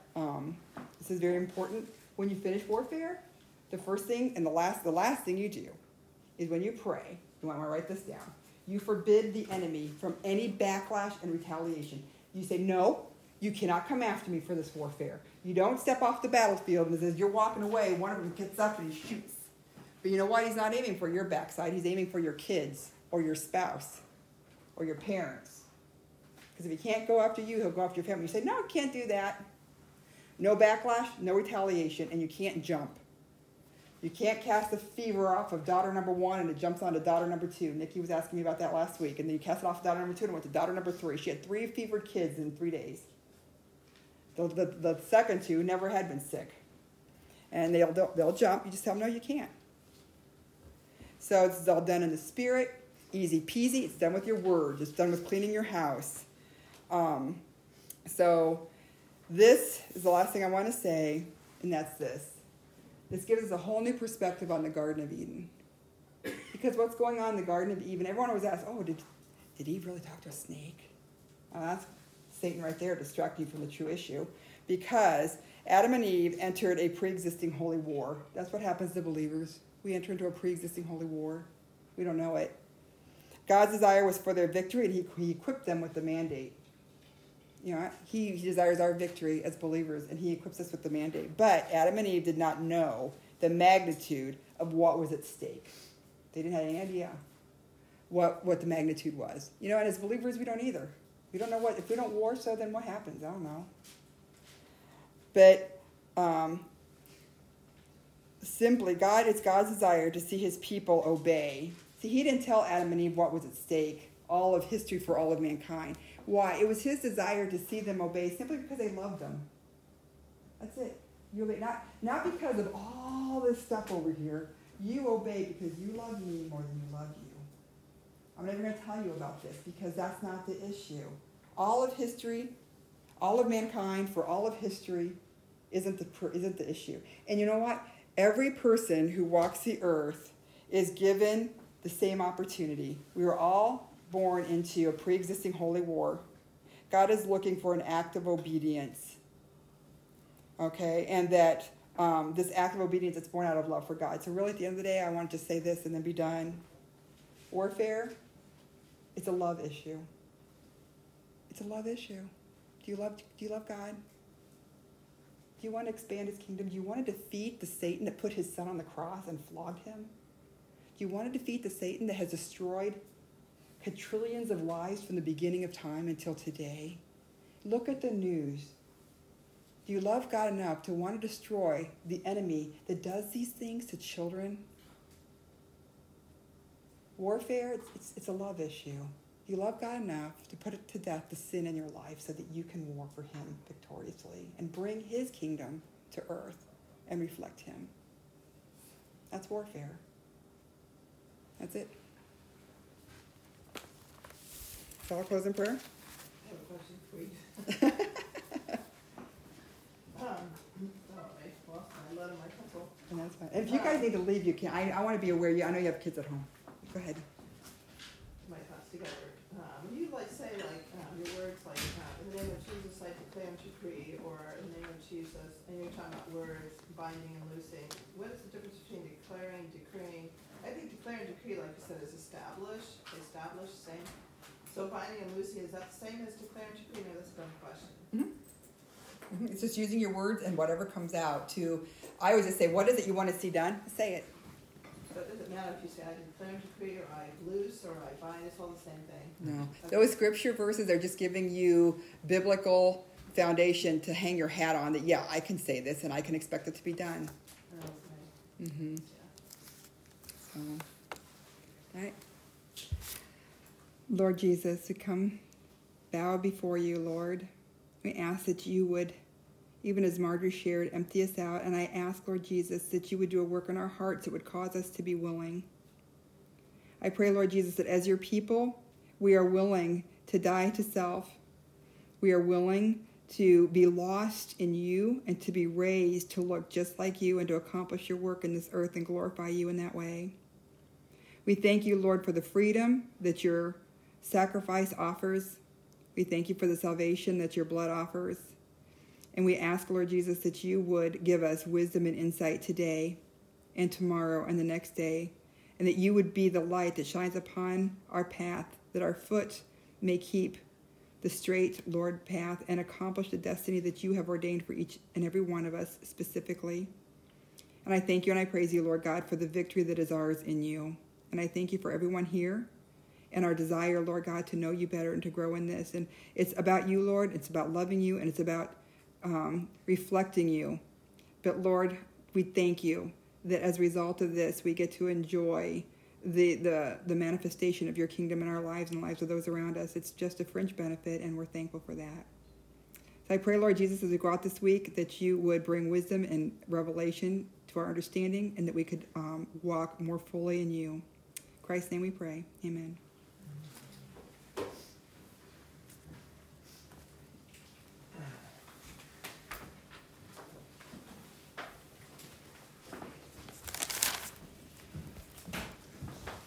So, anyone who needs to leave